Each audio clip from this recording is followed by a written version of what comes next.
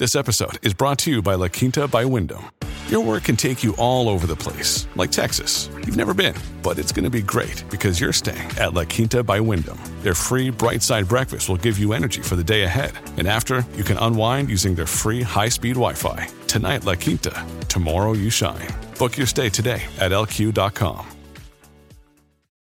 You've probably heard the stories. There's definitely been a spread in monkeypox. It's been endemic in parts of Africa for a very, very long time. It's not a new virus. It's not a new condition. However, it's now showing up in Europe. It's showing up in Canada. It's showing up in the United States. And all of a sudden we sit up and say, uh-oh, what's this monkeypox? What do we need to do? Well, we probably could have paid attention earlier than this, but that's the discussion we're going to have. We're going to chat now with Jason Nickerson. Jason is a doctor and a humanitarian representative to Canada for Doctors Without Borders. Dr. Nickerson, thanks so much for your time. Appreciate you joining us today.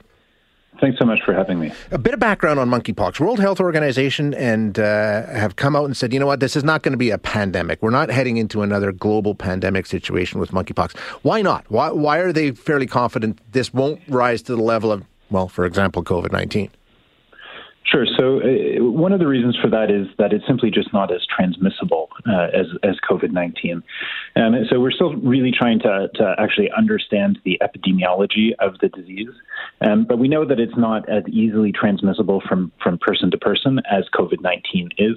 Typically, the most common means of transmission is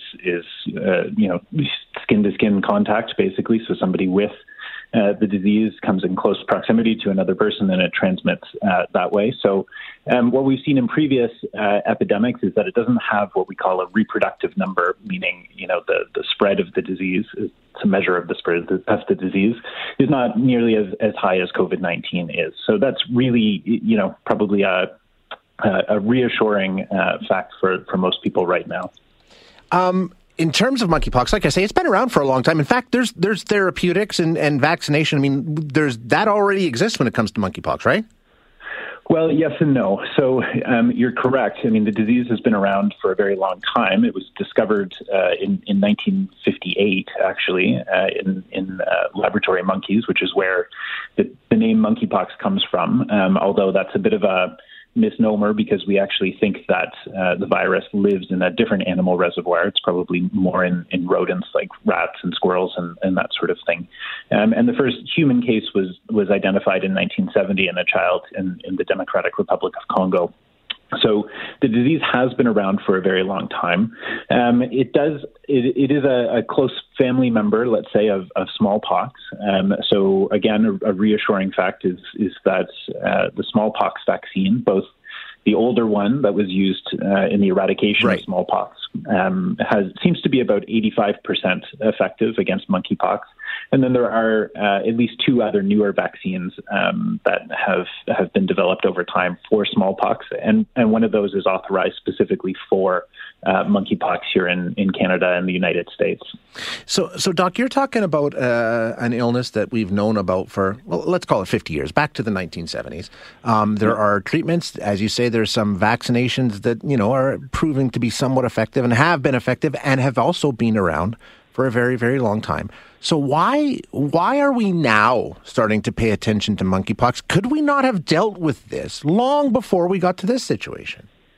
I mean, the short answer is yes, absolutely. We could have.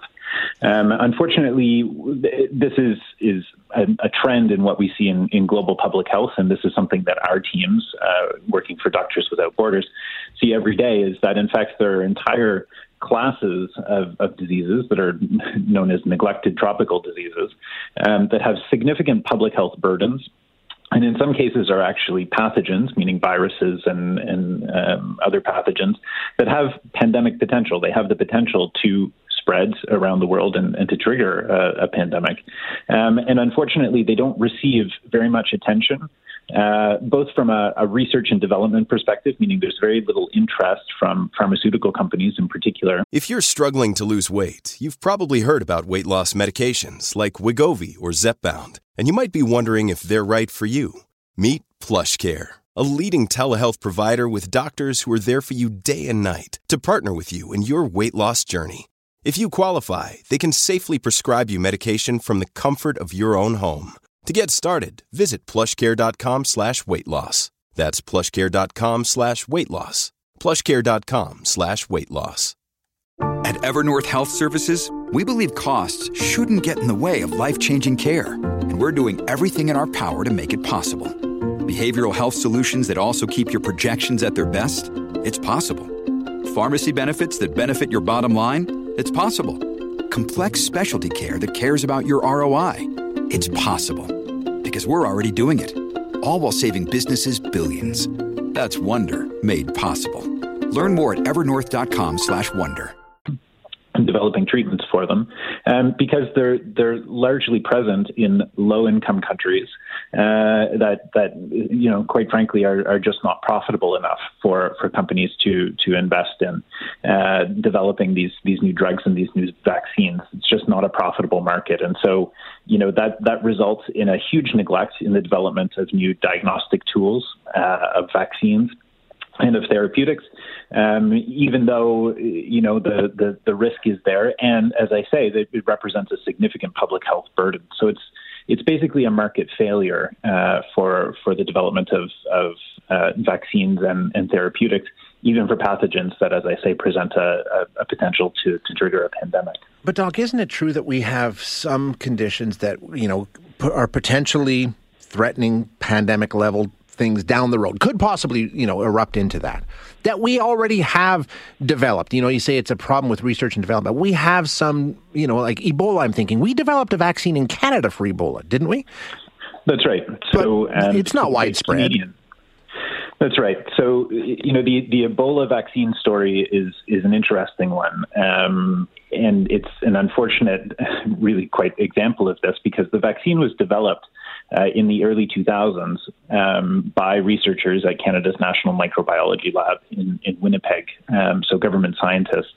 They also actually developed vaccine candidates for two other diseases, Lassa fever and Marburg, and we can talk about those, but those are also worrying diseases for which there's no approved vaccine. But for the Ebola vaccine, we knew early on, the evidence was clear, this looked like a very promising vaccine candidate. It was licensed out to a small pharmaceutical company in the United States, and they simply didn't develop it. Again, it comes back to this market problem. Really prior to the 2013-2014 West Africa Ebola outbreak, which was a humanitarian catastrophe, there was no real market or incentive for companies to develop it further. And so it wasn't until things reached this tipping point where, as I say, it was very clearly a humanitarian catastrophe, and rich countries got scared.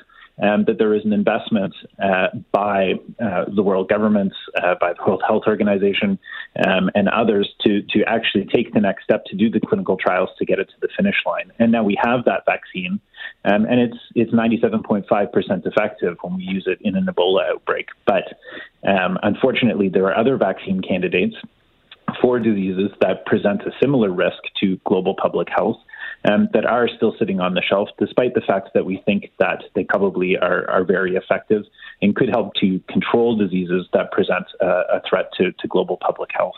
And it just comes down to money. And eventually we may have to pull them off the shelf because we're in a crisis situation rather than heading it off before it ever happens. It's kind of mind-boggling and a little disappointing, Doctor. It really is. It absolutely is. I mean, these two other vaccine candidates that I mentioned, Lassa fever is also a viral hemorrhagic disease. It's a slightly different virus than Ebola. It's an arenavirus. But look, there is a Lassa fever outbreak that's happening in Nigeria. It's been going on since 2017. We know there are hundreds of thousands of cases that occur in North Africa and West Africa. And we also know that there are cases that are appearing in different parts in a larger geographic space, because the disease is mostly found in rodents, and those rodents are moving to different parts of the world because climates are changing and humans are moving into new territory where we haven't lived before. So, there are diseases, as I say, that are out there. They present a real threat to the health of people living in places where they're endemic today, and probably present a real global public health threat. And we need to be getting ahead of this. We need to be developing the vaccines that we need ahead of time, making sure that they're available for use, both for today and for tomorrow. But that's not necessarily a profitable thing to do, and so we need to look at new ways of developing them. Yeah, absolutely. It makes perfect sense. Doctor, thanks so much for your time. I appreciate you joining us today.